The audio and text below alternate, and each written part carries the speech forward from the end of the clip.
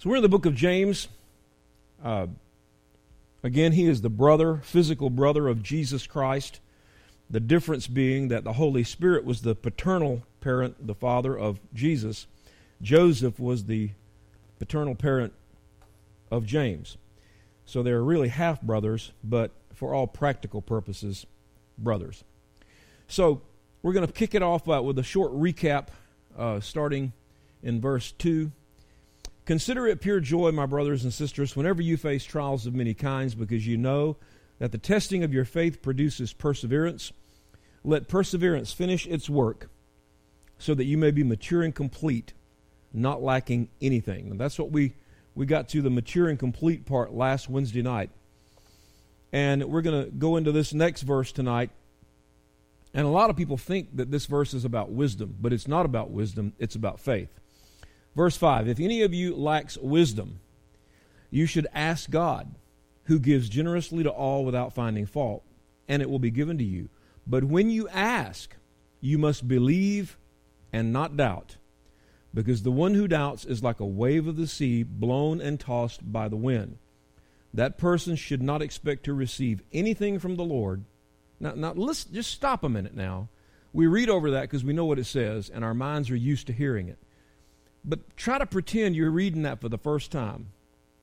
When you ask, you must believe and not doubt, because the one who doubts is like a wave of the sea blown and tossed by the wind. Now here it is. That person should not expect to receive anything from the Lord. That's one of the most powerful verses in the entire Bible on how to get your prayers answered and how to get your prayers not answered.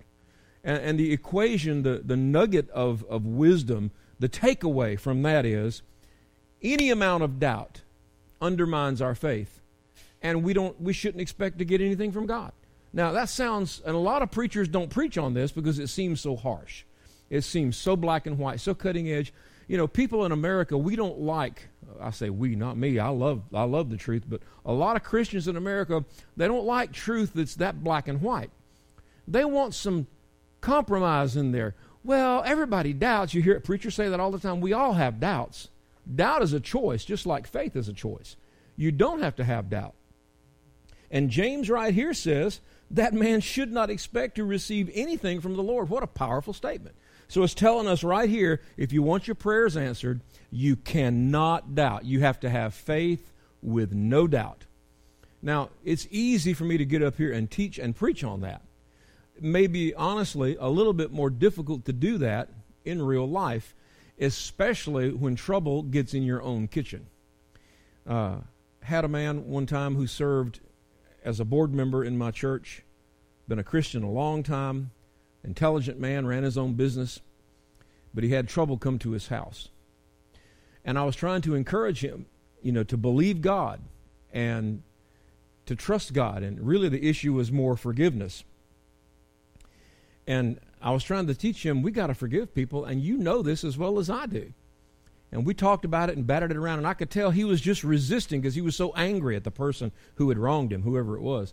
And he was just so angry and so frustrated, and I kept bringing him back to the Word. That's how you win people, not necessarily arguments. You don't really ever win an argument. But if you're going to prevail in an argument, you do it with the Bible, your opinion. And see, what people want to do is they want to take it out of the realm of the 5 words we live by. What does the Bible say? People want to take it out of that realm and bring it down here in the realm of, well, I think, well, I believe, well, what I think is, well, I feel like. There's no winning that, and there's no growth in that. There's no maturity. There's no wisdom in that. Take the issue, the conversation, if it's an argument, take it out of the realm of opinion and get it up into the realm of the 5 words. What does the Bible say? That way, if you want to argue against it, you're arguing against God who wrote the Word. And if you're in the realm of opinion, you can think anything you want. But if you keep it in the realm of the 5 words, what does the Bible say? Then you can't really lose the argument. You can just find yourself disagreeing with God, but you can't win the argument. And so this man finally said, after a few minutes of him-hawing and looking at his feet and frustrating himself, he finally said, "Prophet, it's different when it comes to your house." And I said, I know. And that's why I've been telling you it's different when it comes to your house for 20-something years at the time. I said, so you've got to understand that this applies to all of us equally. This verse in James, it applies to all of us equally. One of my undeniable truths of life is this. I've got a list of undeniable truths. I don't have them all written down yet, but I have them. And I'm going to write a book, and I'm going to publish it. When I do it, I want you to buy it. But one of my undeniable truths of life is this. Biblical principles are always true, no matter what situation we're in. And that's the truth. When you are your most angry, and that anger is justified, the Word of God still applies to you in that moment that you have to forgive people. Now, forgiveness and restoration are two different things. Because you forgive somebody doesn't mean you need to go camping with them next weekend. Doesn't mean you have to be best buddies. Doesn't mean you ever have to mix with them again. But you do have to forgive them. I'll get into that in another issue. But it's important to understand this verse is a key to walking in the realm of miracles. That person should not expect to receive anything from the Lord. Such a person is double-minded and unstable in all they do. I do have study sheets for you. Thank you, Larry. I forgot about those. Larry's going to pass these study sheets out to you. Haven't gotten to the outline yet of what I want to talk about, but we will. So we're going to stop there, and we're going to focus on this faith without doubt. Faith without doubt. And that's what I want you to get tonight. It's not just faith. It's faith and no doubt. Believe and not doubt. Those two things need to go together like Aunt Jemima pancakes and her syrup, like Q and U, like peanut butter and jelly. Faith and no doubt. They need to go together because any doubt pollutes your faith and corrupts it. No, it's not faith. But have you ever loved somebody and been mad at them at the same time? Like your kids, when they do something you tell them not to do. Sure we have. So we can have two concurrent things going on in us at the same time. And that's where Christians like to be with this idea of faith. And listen, Christians have been taught for years that we all doubt. And that's normal. Nobody has pure, unadulterated faith. We all have faith, but we have a little bit of doubt. That's what Christians are taught. Christians are taught we all sin every day. That's what Christians are taught. Nowhere in the Word of God does it say we all sin every day. It says all have sinned and fallen short of the glory of God. What does the Bible actually say about holiness? It says, be ye perfect, therefore, even as your Father in heaven is perfect. It says, be holy, for without holiness no one will see the Lord. Hebrews chapter 10, verse 26 says, if we deliberately keep on sinning after we receive the knowledge of the truth, no sacrifice for sins is left, but only a fearful expectation of judgment and raging fire that will consume the enemies of God.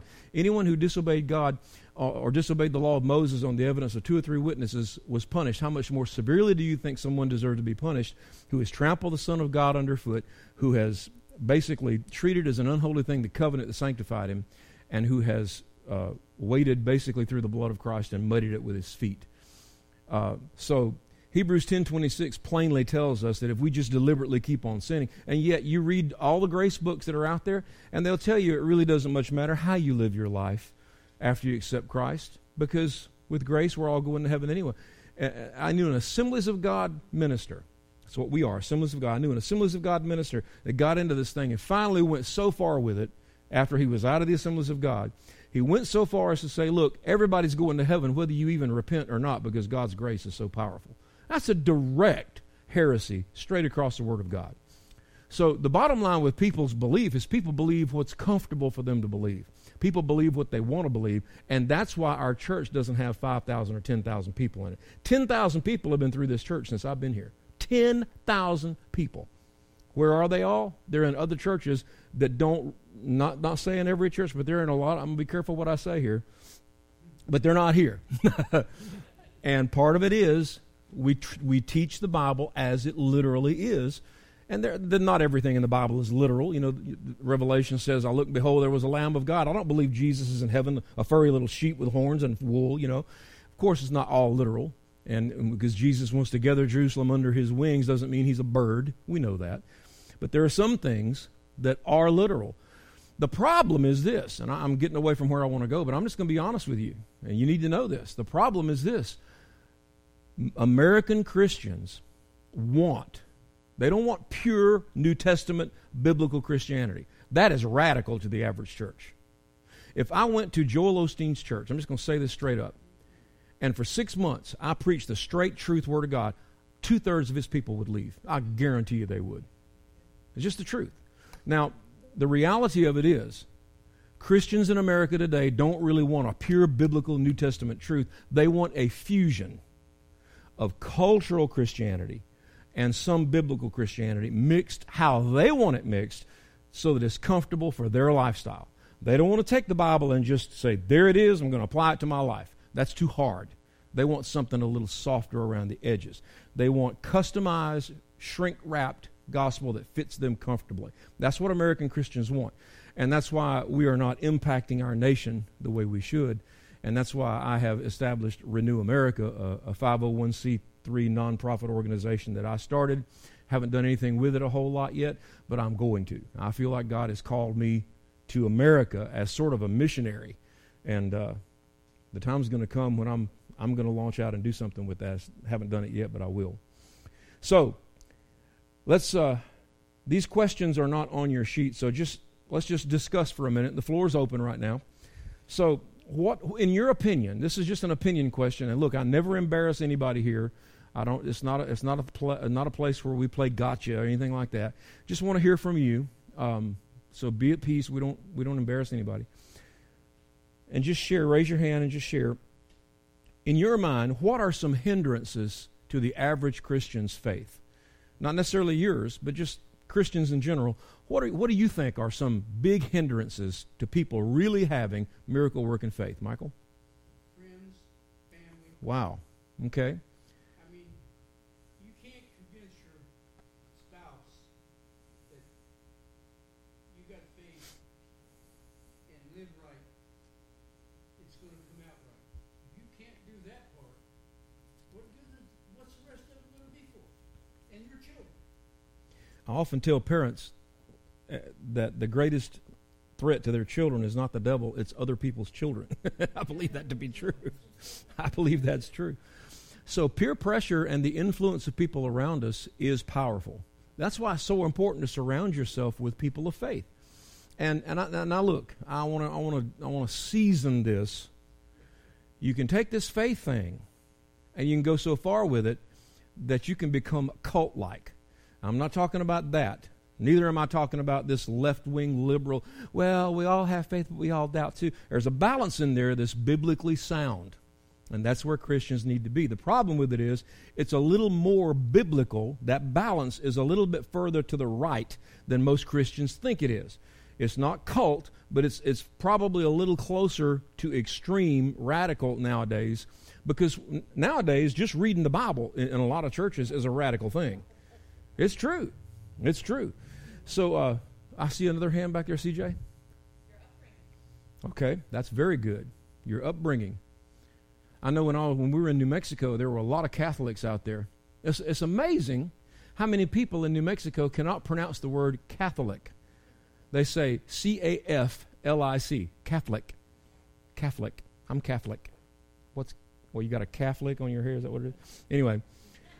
But it is amazing how many of them are raised Catholic, and they have a completely different perspective of the church itself, what the church's job is, what the church's function is, what their responsibility to God is. They still have that go through the priest, Mother Mary thing going on in the back of their head. I remember in my church one Sunday, and we had a lot of Catholic converts to true Christianity. And I'm going to tell you something. You know, a lot of people want to say that Catholicism is basic Christianity, but I'm going to tell you it's not. Catholicism is the world's largest cult, and that's the truth. Because to pray to anybody other than God is idolatry. And they pray to Mary, and they pray to the saints. That's straight up heresy and idolatry. It just is. I don't care. And people say, you can't say that. There's 2 billion Catholics. I don't care if there's 18 billion Catholics in New York. It's still a cult. And the Pope is not divine. For years, they thought, oh, what the Pope says is divine. You go to St. Peter's Basilica. Anybody here been there, St. Peter's Basilica? It is one of the most wicked places I've ever been to in my life. When I went into the absolute area where the popes are buried, oh my goodness, I spoke in tongues and rebuked demons. The place was full of devils. You see these popes buried in the wall in their faces. It was an evil thing. It was not holy. It was not good. I don't ever want to go back other than to rebuke the place. It's a museum, and the spirits in there are evil. They're not good. I know the spirit of God, and I know the spirit of evil, and that's the spirit of evil in that place. So you're right, though, short order, without extrapolating it very long, upbringing. Are you brought up to believe once saved, always saved? A lot of people are. That's nowhere in the Bible. It's not taught one place in the Bible, once saved, always saved. Nowhere in the Bible. Yet thousands and thousands of people in certain religions and certain movements and denominations believe once you're saved and you shook a preacher's hand and you committed your life to Christ, after that, it doesn't matter what you do, you're going to heaven. Where in the world do people come up with these ideas? You know what I'm going to tell you straight up? There's some preachers in this world that when they stand before God, hoo-wee, they're going to have a lot to answer for perverting the gospel in order to fill up churches. I just would never do it in a million years. Once saved, always saved is not biblical. It's one of the greatest heresies ever perpetrated, and it has deceived so many thousands of people. Well, what else? There's some other hindrances to our faith. David?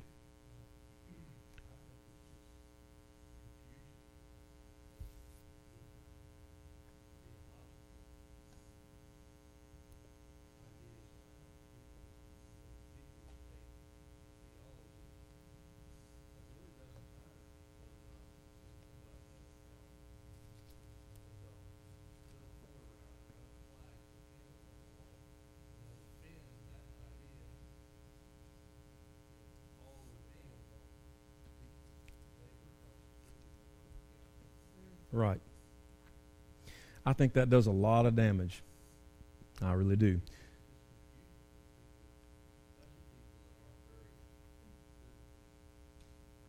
Right. Yeah, they just don't know what to believe. There's so many preachers preaching so many different things. And the subtle variations that we want to say are no big deal, I'm here to tell you they're big deals. I mean, a lot of people think, well, as long as you're preaching Jesus, no. Either the Holy Spirit is God or he ain't. Well, the Bible says Father, Son, and Holy Spirit. You cannot treat the Holy Spirit, the third person in the triune Godhead, like a red-headed stepchild, marginalize him in your church and use your flesh to create everything that's going on, and everything's pop and fizzle and emotion, but the Holy Spirit's anointing is not there. Don't tell me that's a minor thing, a minor difference. All the gifts, all the fruit, the entire working of the Holy Spirit and governance of the church, that's a minor differentiation? No, it's not either. It's a huge deal. Once saved, always saved. Is that true or not? I mean, that's a big deal. That's going to send potentially millions of people to hell, that one doctrine. So you're right. The difference is in what we teach people. It's just huge. The simple idea that no one knows when Jesus is coming back. Not even the angels, not even Jesus, only the Father. Even though they're three in one, they're one God, they're not three gods, they're one God.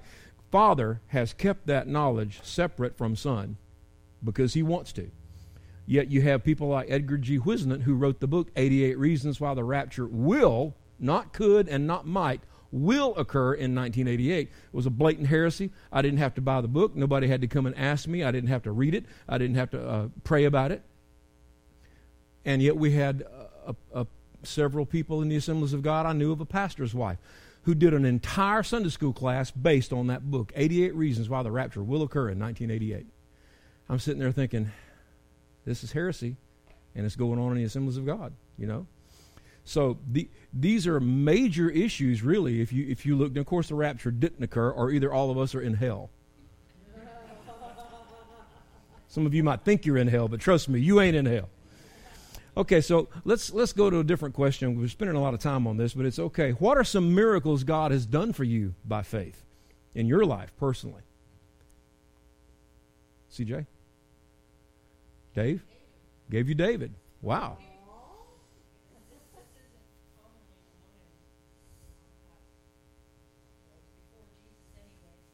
Doesn't matter.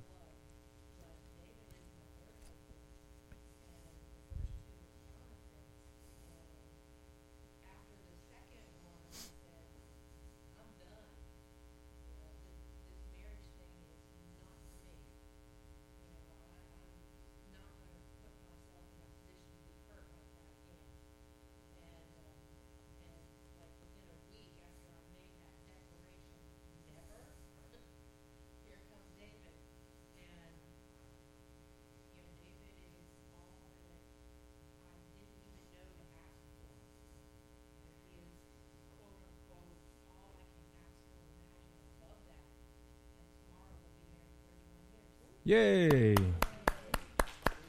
Yeah, he's about a foot above all that, isn't he? You know, my first wife was, she was different than Pastor Donna. Donna and I were married. Donna is my first wife. But we were married for 3. That's right. My first wife, only wife, forever wife. But I heard a pastor say that one time after he'd been pastor in the church about 6 months. He said, well, my first wife, and well, everybody was like. But the first 3 years of our marriage, we were both different people.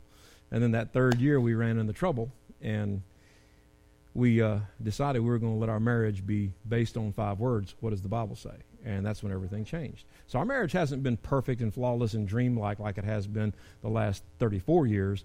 The first 3 were tumultuous because we both were basically selfish people. And everybody is until they submit their lives to Christ. You know, everybody comes out of the womb screaming, mine, me, my, I, you know. But we have to learn selflessness and giving. So what are some other miracles God has done in some people's lives through faith? Real quick, we've got to make this. Your husband. That's right. That's right. That's right. Praise God. That's right. Praise God for that. Janet? What? Both of you are talking at the same time. Hang on a minute. That's okay. It's all right. I pointed. They're both of you are lined up exactly behind my fingers. So it's like I hit play on 2 records. Anyway, we'll get her first, then you next, Janet. Go ahead, Emily.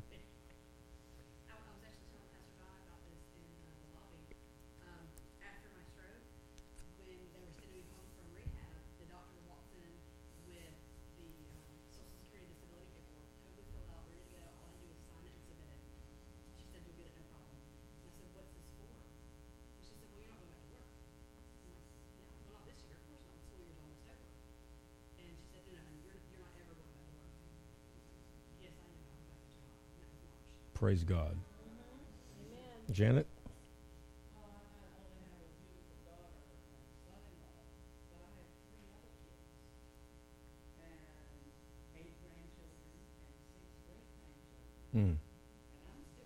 That's right. Praise God. That's right. Good. All right, let's get into this tonight. Look at your study sheets if you want to follow along. And we're going to talk about asking in faith. Asking in faith. That's what James 1, 5, and 6, and 7 is about. It's not about wisdom. It could have been about any subject. He's really teaching us about faith, although wisdom is very important. Point number 1, faith is built by the study of God's Word.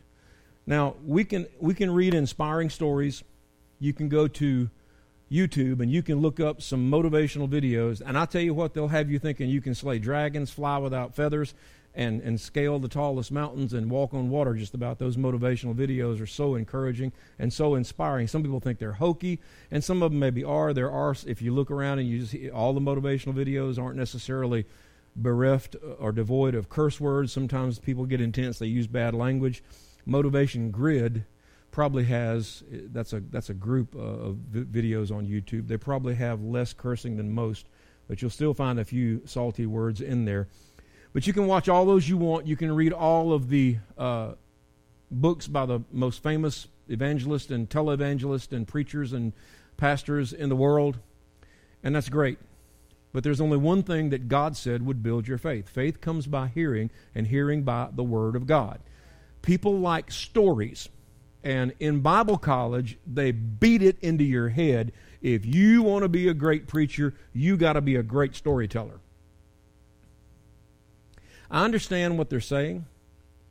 And storytelling is, aside from people think prostitution is the oldest profession, but it's really not. Storytelling is. The first entertainment ever was storytelling. In New Mexico, when we lived out there, they have a bunch of different pottery items that they make, some for practical use and some for not. And dolls are a big thing out there. The Kachina dolls, which represent spirits to the Native Americans, and the Kokopelli dolls are a big deal. But they have one doll that they make, and they make this doll out of pottery. And it's usually a sort of a nebulous, it's not a real detailed doll, it's just a suggestion. and it's kind of a heavy-set doll, usually female-looking or seeming, and arms out like this, and a bunch of little tiny round objects in her arms, and those represent children, and that's basically the storyteller doll, because from ancient times, stories is what people love. You go to movies. Movies are just stories that you see and hear and experience visually. We read books. Books are basically stories. So I understand the value of stories, but the most inspiring stories in the world alone, without the Word of God, will only grow your faith temporarily. The Bible is a different book. The Bible says the Word of God is living and active. It doesn't. Nothing is ever said about any other writing except the Bible that is alive and active. The Bible is the only book about which you can say this book is alive. It is living and active. It penetrates to the dividing of soul and spirit. There is a difference between our soul and our spirit, and I'll get into that in a few minutes. Dividing even to the bone and the marrow. So the Bible is alive. It's a different book. And when you read the Bible, not just read your favorite parts, but when you read it and you study it and you ingest it for the purpose of building your faith, it will grow your faith. Faith comes by hearing, and hearing by the Word of God. The second point is faith is not rational, it is not emotional, it is not circumstantial. Faith is spiritual. There is a television program on, I haven't watched it, I've just seen the title of it, but there's a television program that has come across my Facebook thread, and I've seen it on Christian television, and the title of the program is Rational Faith. Well, that nomenclature seems to me to be appealing to an intellectual version of the gospel. Let me ask you a question. What is rational about climbing out of a boat and attempting to walk on the water? There's nothing rational about that. What is rational about taking 5 loaves and 2 fish and attempting to feed 15,000 people? There's nothing rational about that. What's rational about walking up to the tomb of a man who's been dead 4 days and saying, Lazarus, come forth? There's nothing, you get it, I could go on and on and on. There's nothing rational about the greatest miracles in the Bible. When we try to take miraculous faith and dilute it and force it to fit into a rational mentality or paradigm, we denude it of its power. Faith was never intended to be rational. Miracles are not supposed to make sense. Miracles, by their very nature, are supernatural. You could say super rational, above and beyond the rational. So, faith is not rational. Secondly, it's not emotional. Now, Hebrews 4:12 says the Word of God is living and active, dividing asunder to soul and spirit. Now, soul and spirit are two different things. Our soul is comprised of our mind, our intellect, our will, our volition, and our feelings. Our spirit is comprised of the deep spiritual part of us that communicates directly with God. It's where His Holy Spirit resides in us, and it's the part of us that will live forever. I think a part of our sanctified soul, our mind, our intellect, our emotions, will also live with the Spirit on. The Bible doesn't say that we actually leave all of our self behind when we're translated. It does lead us to believe that we're still the same people. So I think part of our personality goes on with the Spirit. And the man who wrote The Spiritual Man, Watchman Nee. Now, if you really want a heavy read, go buy The Spiritual Man by Watchman Nee, N-E-E, and have fun with that. You have to stop about every 2 or 3 sentences and say, what did I just read? And go back and reread it and gestate on it and study it out. And I think he wrote the whole book just to mentally and intellectually intimidate people. But it's a deep read. I'm not sure that I agree with everything in it because I'm not sure of everything he even said in it. And I've got a pretty high functioning ability, but he just gets weird with some stuff. But it's a great book. He talks at great length about the dividing line between soul and spirit. And his belief is that where flesh and spirit meet, that's where the soul is. I don't know that I agree with that. I think the soul is more up here between our ears, and the spirit may be more in here, not physically, but our heart may be more spirit. Just maybe it's semantics, I don't know. But faith is not rational and faith is not emotional. You don't build your faith by ramping up your emotions. You don't build your faith by screaming louder when you pray. You don't build your faith because you feel good. I've seen people come to church because they got a raise that week. Man, they dance and worship like crazy. We ought to dance and worship like crazy because God's worthy, not because we feel better because we got a raise. Faith is not circumstantial. A lot of people will have faith once they realize circumstances are starting to line up in their favor. That's when their faith rises up. Now listen, that's not the way it works. Faith comes first. Victory comes later. Seeds get planted first. Crops come bear fruit later. The faith part comes first. That's exactly why the Bible tells us to bring the first fruit of our income to God's house. Because faith comes first. And when you bring the first 10% of your paycheck and you plop it in the offering, you're saying to God, I'm trusting you to do with the other 90% what I could never do with 100%. And I'm going to trust you so much, I'm putting you first. Seek ye first the kingdom of God and His righteousness, and all these things will be added unto you. It's not by coincidence or chance that that's in the Bible. So faith is not rational. Sometimes it doesn't make sense at all. It's not emotional. We don't operate in the realm of feelings to do. And you know what? It can look like circumstantially, and you can feel like emotionally that nothing's ever going to work for you. But your spirit man can rise up in spite of that. And that's what Abraham did in Romans 4. I'm going to tell you, Romans 4 holds the secret to faith.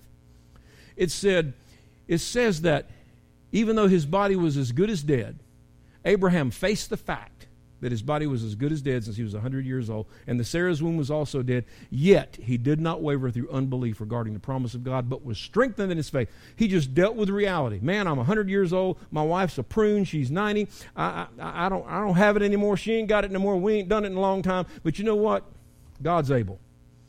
And his faith rose up, even though his flesh and the circumstances and his emotions might not have been there. His faith was. Now listen, if you can get to that point where your faith dominates your feelings and your faith is bigger than your circumstances, you can start walking in the realm of miracles. But your faith has to be there. And listen, it has to be faith with no doubt. And that's the kicker. No doubt. Pure faith. Next point. Our soul and spirit should be in unity on faith. We can't walk around with a negative attitude all the time and be walking in faith. The real faith impacts our whole life. This is the part of Christianity that amazes me. You talk to Christians who come to church and they hear about faith, they hear about the miraculous, and when you start talking about faith and miracles and really living beyond your circumstances, living beyond your feelings, that's my wheelhouse. I mean, that's something I just love to talk about because I know from experience what it means to do that. I was in that terrible head-on collision as a child, and I had 24 doctors get around my bed and tell me how crippled I was going to be my whole life. And I know what it feels like to feel the Spirit of God come and say, do not accept this bad report. And I just refused to believe it. I mean, I couldn't talk because my face was wired together. But in my heart, I just saw myself putting up I couldn't move my hand, but I saw myself putting up my hand as a shield against that bad report. And I refused to accept it. And they said I'd never play sports, I'd never lift weights, I'd never walk without a limp. After the wreck, I ran the 100-yard dash in under 10 seconds. After the wreck, I bench pressed 450 pounds. After the wreck, I squatted 675 pounds. After the wreck, I drug 9 football players halfway down a field and scored a touchdown. After the wreck, I did all those things. Don't tell me that circumstantial evidence and feeling and even facing the facts and doctors telling you you're never going to play any kind of sport, you're never going to walk without a limp. Your face is going to be horribly disfigured. You've got a high IQ, but you're not going to have good short-term memory and your long-term memory and all this stuff. They did all kind of tests. I didn't believe any of it. I am who I am today because I refused to. That wreck could have stopped my whole life right there if I'd chosen to believe that. I just refused. I challenge you tonight to refuse. So you can't walk around with a prevailing negative attitude all the time. Talking about Murphy's Law and be walking by faith. You can't. Either God is God, and He's God over your whole life, and this faith thing permeates our whole life and our attitude and our outlook and our purview and our perspective and our paradigm and our mindset. Either it's who we are, the just shall live by faith, or we're not. And what's the alternative to faith? Doubt. And I'm telling you, I'm not telling you I've always batted 1,000 on this either. I've gone through tough times in the ministry. I've gone through times when Pastor Don and I sit down and talk, and we weren't very encouraging to each other. We haven't always gotten this right. But every time we come back to faith and start speaking it over our lives and start feeding our spirit from the Word of God and start focusing on the concept and the teachings about faith and start declaring it and start walking it and start getting away from all the negativity, every time we start doing that, God starts blessing every single time. And I think it's no coincidence that He's got our church moving in this direction right now. I'm excited about July because in the whole month of July, we're starting a message series. Not this Sunday. This coming Sunday is going to be a stand on its own. But starting the second Sunday in July, we're starting Breaking Out. And it's going to be powerful. Freedom, liberty, emancipation from the stuff that holds us back. I'm excited about that. So our soul and spirit needs to be in unity on faith. In other words, our attitude, our soul, our emotions, what we feel, what we think, our prevailing attitudes, our motivation, the whole way we view life, all that.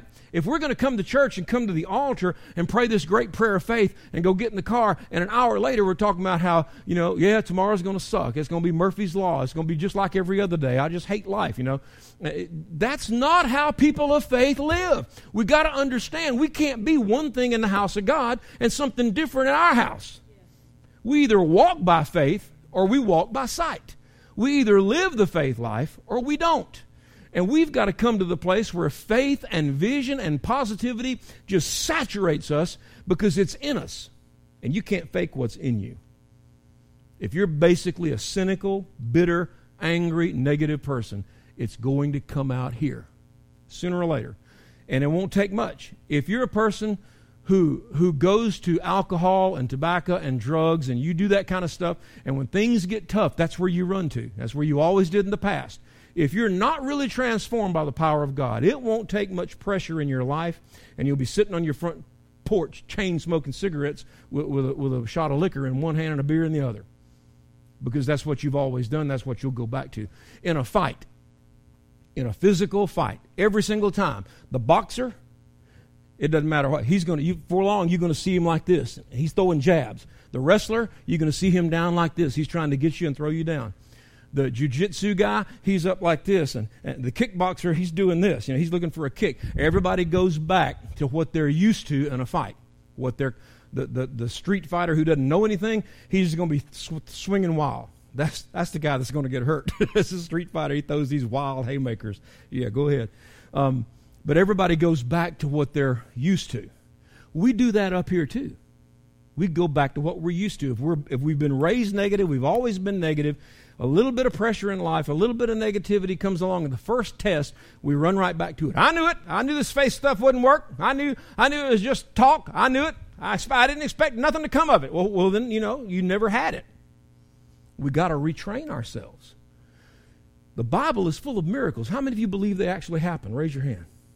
Well, if they did, and we serve the same God, and the only connection between those miracles in the Bible and that God is a prayer of faith, we ought to be walking in that same thing. Because we serve the same God, and He's taught us all about faith. All that's lacking is the world we live in has saturated us with negativity. And churches haven't taught this, or they've taught it to the absolute extreme where it's become silly and cult-like. There is a proper biblical balance and a safe, sound, insightful way to perceive what the Word of God has said and handle it correctly and live it out appropriately. Our soul and spirit should be in unity on faith. We can't walk around with a negative prevailing attitude all the time and be walking in faith. Real faith impacts our whole life. And it does. How many of you are going to get up and go to work tomorrow? How many of you expect to get paid? That's faith. You have faith, you're going to get paid for your work. That's why you go. If your boss man came up to you and said, hey, I just want to let you know things are tough right now, you may or may not get paid.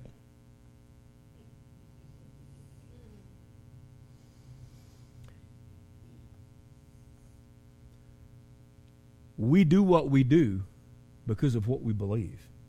You're going to get up and go to work tomorrow because you believe you're going to get paid for your work. The Bible says a workman is worthy of his hire. I encourage you to remember that about your pastor too. I want to get paid for, please, oh God, don't put me through last year again. All right. So faith impacts our whole life. It is faith that steers us toward our conduct. It is faith that ought to be impacting our... I think your words are just about as important as what you do. They're powerful. Almost every miracle in the Bible didn't take place because somebody did something with their hands. Most of them took place because somebody spoke words.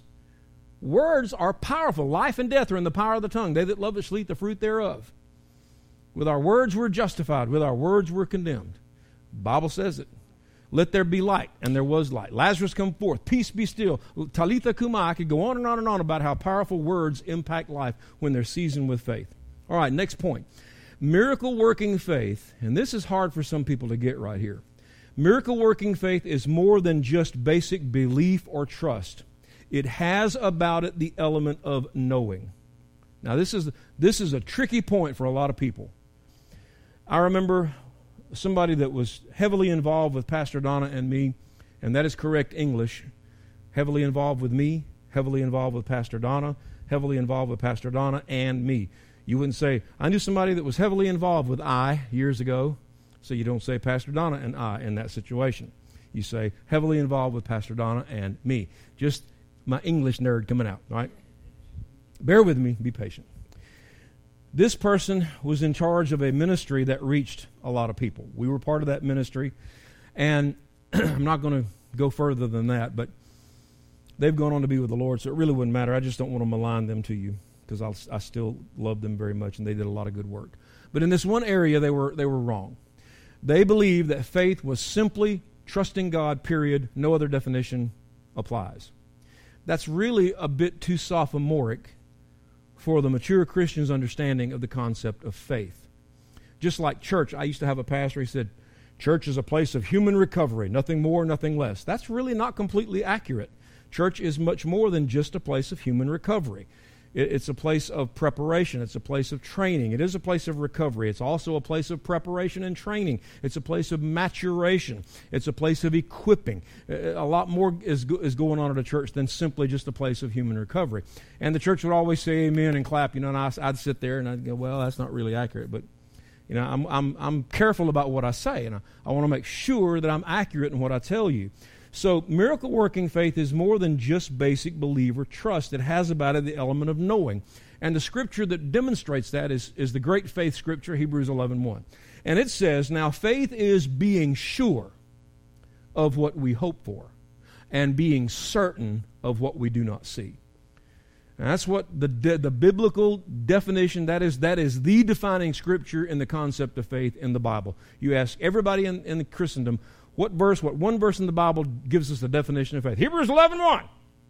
What is faith? Trusting God. No, it's not that only. It is trusting God, don't get me wrong. Absolutely, faith is trusting God. Faith is believing God. But if you want miracles going on in your life, Hebrews 11:1 faith sounds a little different to me. It sounds like you're sure of what you hope for and you're certain of what you don't yet see. That connotation in that verse has about it the seasoning elements of a deep inner knowing that God is going to do what you've asked Him to do. Now, every time I broach this subject, nobody, every time somebody doesn't say something, but I can feel it rattling around in the back of your mind. I can hear the whispers in the edges of your imagination. Yeah, but what if I think I have that knowing, and I pray and believe God, and then it doesn't happen? That's what the devil comes and whispers. Well, I'll tell you what. You got two choices. You can land in the safe zone where no assurance, and you don't want to ever be sure of what you hope for or certain of what you don't see. You just want to trust God, and whatever He says is fine. And you might have a miracle, you might not. I believe if you walk into the realm of owning that miracle, even Jesus in the Garden of Gethsemane changed His level of praying. Did you know that? The Bible says that he went back and prayed more fervently. You would never imagine Jesus at any point praying less fervently than He could have, but He did. He did it in the Garden of Gethsemane. Then He went back and prayed more fervently. He ratcheted up His praying. I think sometimes if we would ratchet up our prayer, ratchet up the intensity level of our faith, ratchet up the study of our Word and squelch out so much of the world. I used to have a CB radio. How many of y'all ever dabble with CB radios? Yeah, most of us have. There was a little knob on there called squelch. You turn it all the way wide open, it goes background static and all this noise constantly. But you turn it up, and it had a built-in device that would squelch or silence or eliminate that static and would only let voices come through at whatever sensitivity you put it at. I think sometimes we need to increase the squelch in our lives so that we squelch out so much of the world. I'm not saying cancel your TV subscription or blow up your house or something.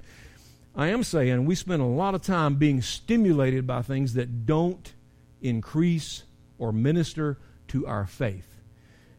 And we need to probably squelch out a little bit more of the world and increase the fine-tuning on what God wants if we want miracles in our lives. If we're content to just do it all on our own without the miraculous intervention of God, then by all means, ignore it. Don't read the Bible. Don't have any faith. Just plod on in your flesh and do the best you can. We'll see you in glory.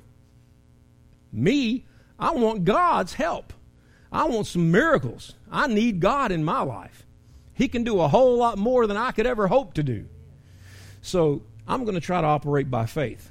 So miracle-working faith is not just belief or trust. It has about it the element of knowing. When Elijah was on Mount Carmel and he prayed and the fire fell from heaven,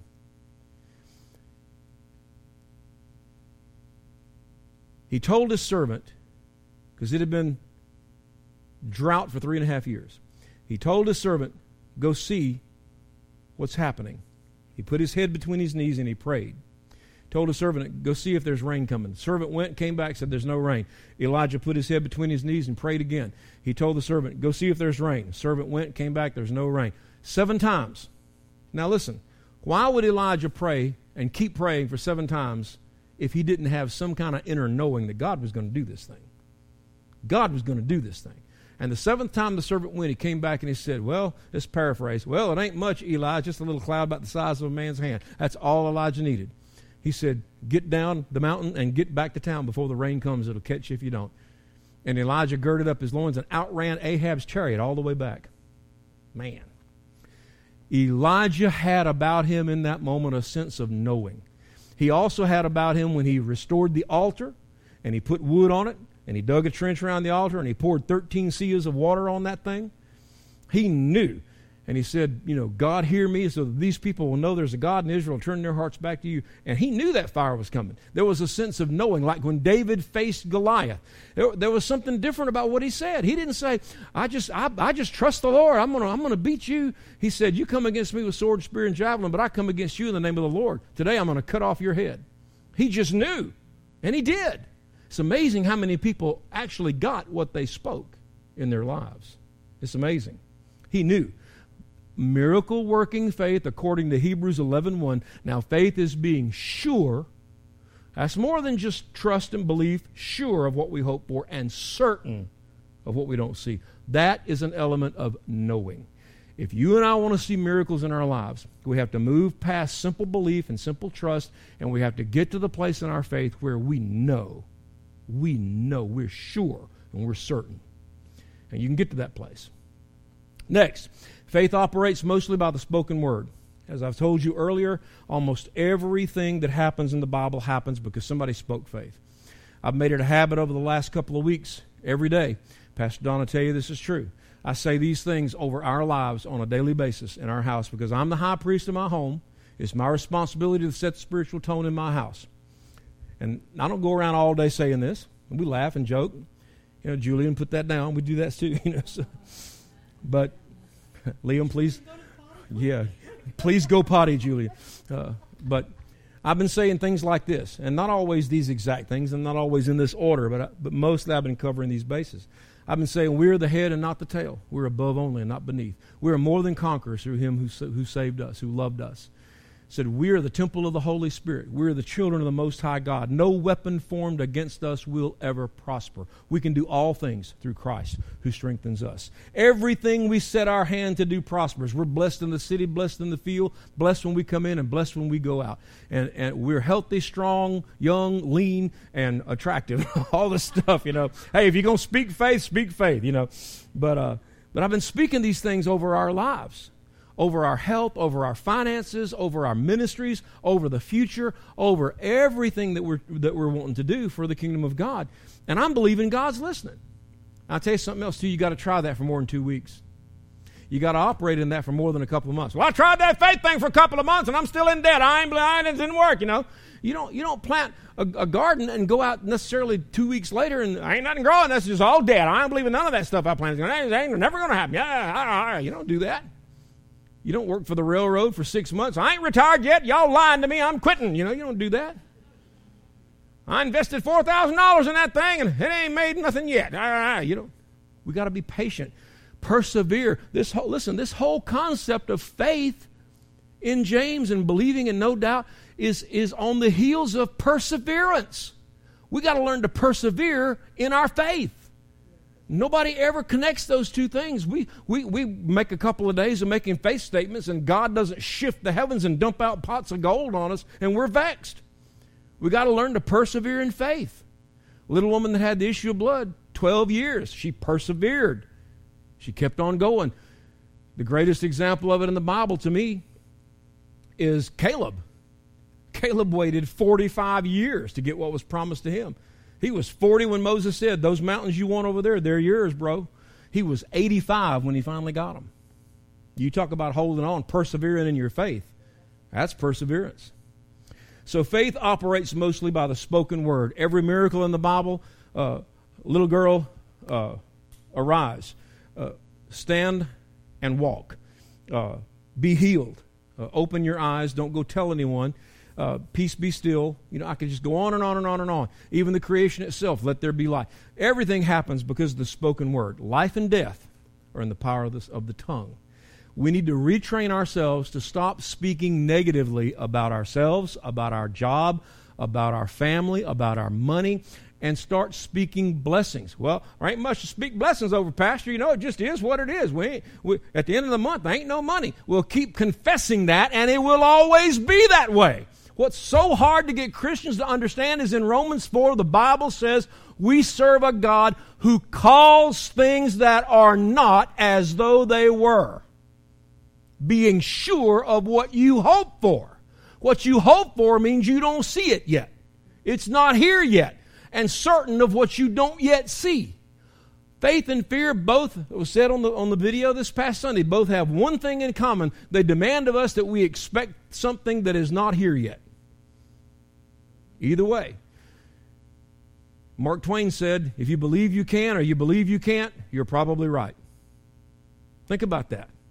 So stop confessing poverty. Stop just confessing what is. Anybody can confess what is. Yep, I got an old beat up rundown car. Yep, that's just the way it is. It's just the truth. Yes, the truth. Call things that are not as though they were. I got a beat up, rusted out junker of a car. But you know what? God already right now, while I'm sitting here saying this, has something better for me that He's bringing to me even while we talk. Because I'm paying my tithes. Don't bother to talk like this if you're not paying your tithes. I'm paying my tithes, I'm walking in obedience to God, and I'm going to have faith with no doubt. God already is working on my behalf to bring me something better. Don't ever just say, I got a headache. Don't ever just say what is. Say what you hope for.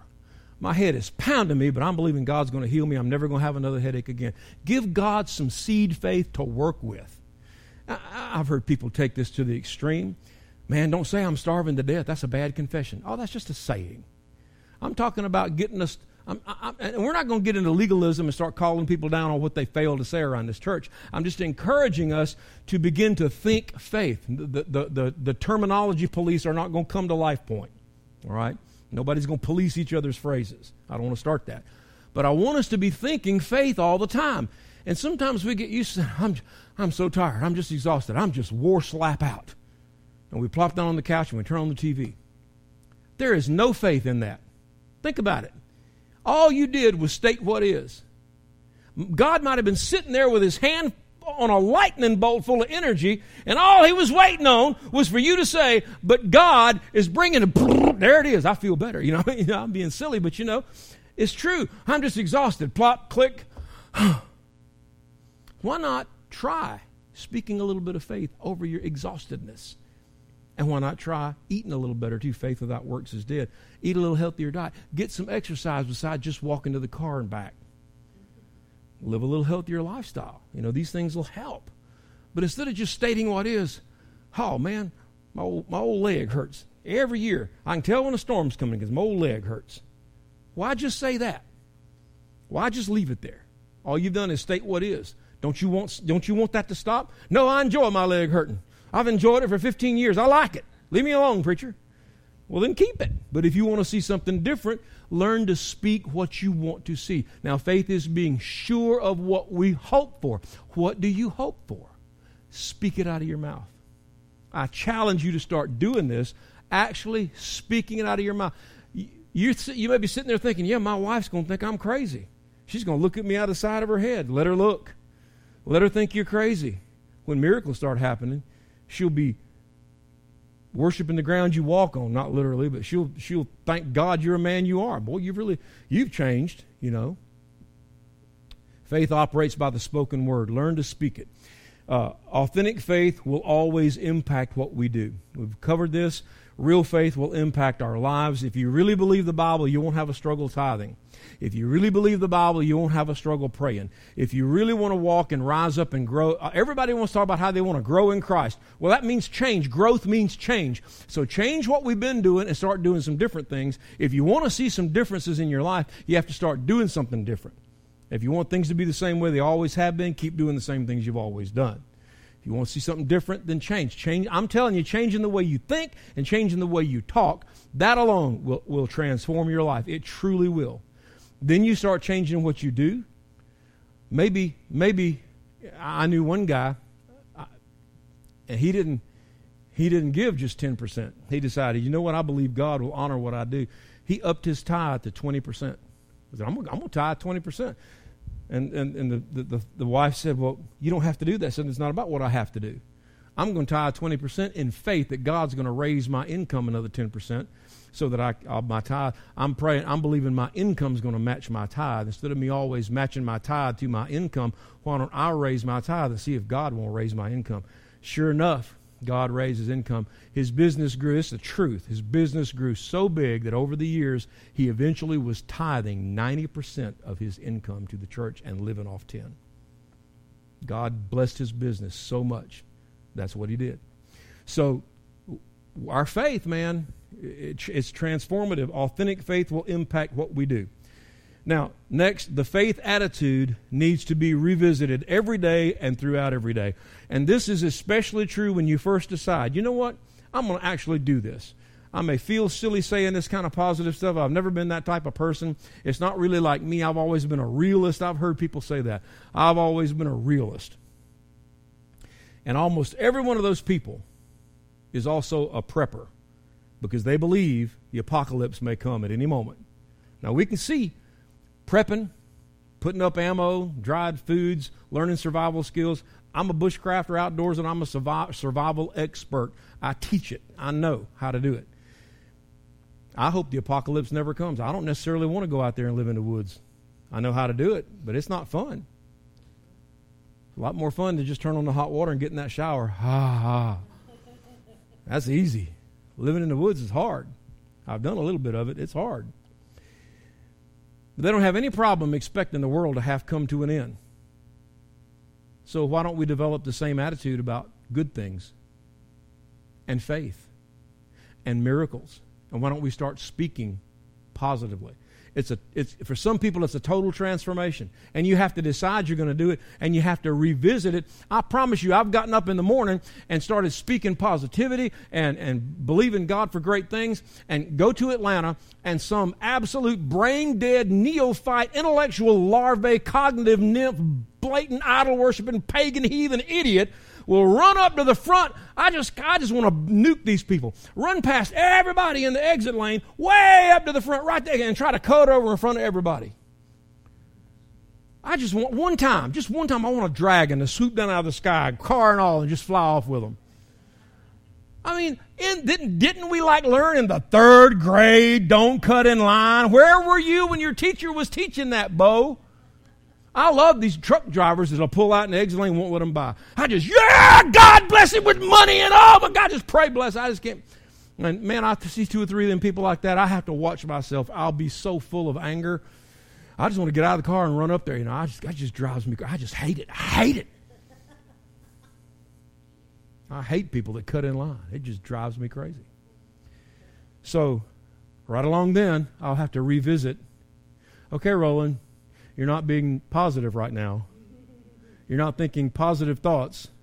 You're praying God's judgment on the guy in the blue Impala. Where'd your faith go? Find your faith again. And I calm myself and I have to refocus myself on speaking faith. And then I feel my blood pressure coming down. And I'm kind of exaggerating all this. I'm really a pretty patient guy. I'm kind of having fun with it. But doesn't it irk you if somebody run all the way up the end of the exit and try to cut in line? I hate that. I don't really want to kill them or hurt them. And, I don't really want to do anything. And I don't want to get out of the car. We're having fun. But it does aggravate me. So I do have to go back and regain my happy thought, So throughout the day, and sometimes more than once, sometimes many times, you're going to have to revisit this faith walk if you want to do it throughout every day. And I want to close with this, and this is the most important thing you need to understand. This is the answer to the question, Hebrews 11:1. What if I do have a surety and a certainty that what I hope for and what I don't see is going to come and it doesn't happen? This last point will help you. It is not our job to be God, figure Him out, or second guess Him. It is always our job to have faith, let God be God, and trust Him in His decisions. That's simple, succinct, and I would encourage you to keep this piece of paper and refer to that little paragraph many, many times in your future, because sometimes things will happen that you didn't confess, you didn't speak, you didn't believe God for. Sometimes life will throw you a loop. Sometimes God will say no. The Bible says that rain falls on the just and the unjust. He ain't talking about the weather. Life happens, man. And sometimes it's not easy and fun and good. Sometimes it hurts. But you know what? We have to trust God in things that don't make any sense. We have to trust God when He decides things that we don't agree with. We have to trust God when He does stuff we might have done differently. There's a reason why He's God and we're not. We've got to trust God. Let's stand. Heavenly Father, I thank You for these beautiful people. I pray that tonight this teaching on faith, on what it means to live by faith, to walk by faith, to talk faith, to think faith, to act faith, that this will become part of our DNA. And those of us here who struggle with negativity or a critical spirit or cynicism, I pray that You would begin to let us see that there's a brighter, more hopeful way to live our lives. We don't just have to look at the gravel of life and the rusted out hulks of what has been and focus on the things that aren't and the things that weren't and the things that harmed us or didn't materialize the way we want or shattered dreams or broken toys or whatever it might be. We don't have to focus on the difficulties and negatives of life. We can retrain ourselves to start focusing on things that we haven't seen yet because they're still out in front of us. We can reach out through the eyes and the arms of faith and seize hold to new, wonderful, glorious blessings that have not even materialized in our lives yet. And through faith, we can possess those things. Your word says, so we fix our eyes not on what is seen, but on what is unseen. For what is seen is temporary. What is unseen is eternal. It is only the eyes of faith that we can fix on that which is unseen. Eyes that see into the realm of future invisibilities that have not yet become reality. I pray that You put that in us, and let us understand with a grown-up maturity tonight that people in the Bible walked in the realm of miracles because they spoke and they believed and they acted on pure childlike faith. And it happened. You answered. You looked for people to stand in the gap and make up the hedge. You said when the Son of Man comes, will He find faith in the earth? That's what you're really looking for, is people who believe You enough to live radically on the edge of their spiritual vision, trusting You that when we get out of that boat, you're going to let us walk on water. That when we give our last dollar, you're going to be there to supply the next one. That when we obey you and raise the knife over our greatest treasure, you're going to somehow return it to us 7 times over. To trust you in everything in life, to live a radical life of explosive, miracle-working faith that calls things that are not as though they were. Everybody else in the world is speaking negatively and talking about what is and what ain't and what should be and ought not to be and finding fault and criticizing and mad and upset and Murphy's Law this and negative that. And we sound like crazy people when we go out there and start talking faith. But we're going to be the only ones who are walking in the miraculous. Everybody else can have their negativity and have their life just exactly the way it is today forever. Or they can rise up and see things change. It is only faith that transforms our future for the good. Help us to understand that. And today, this very day, this very moment, help us to start making the transition so that we think faith, we speak faith, and we act on that faith. Let us rise up past trust, past belief, to the level of knowing. Let us call things that are not as though they were and watch them become. Let us face the facts that things aren't like we want them to be. But without weakening in our faith, we believe you, knowing that you have the power to do what you promised. Romans 4 faith, like Abraham. Help us to be that. Help us to do that. We thank you and praise you for the Word of God that builds our faith and transforms our lives. In Jesus' name, everybody said, let's give God praise before we go.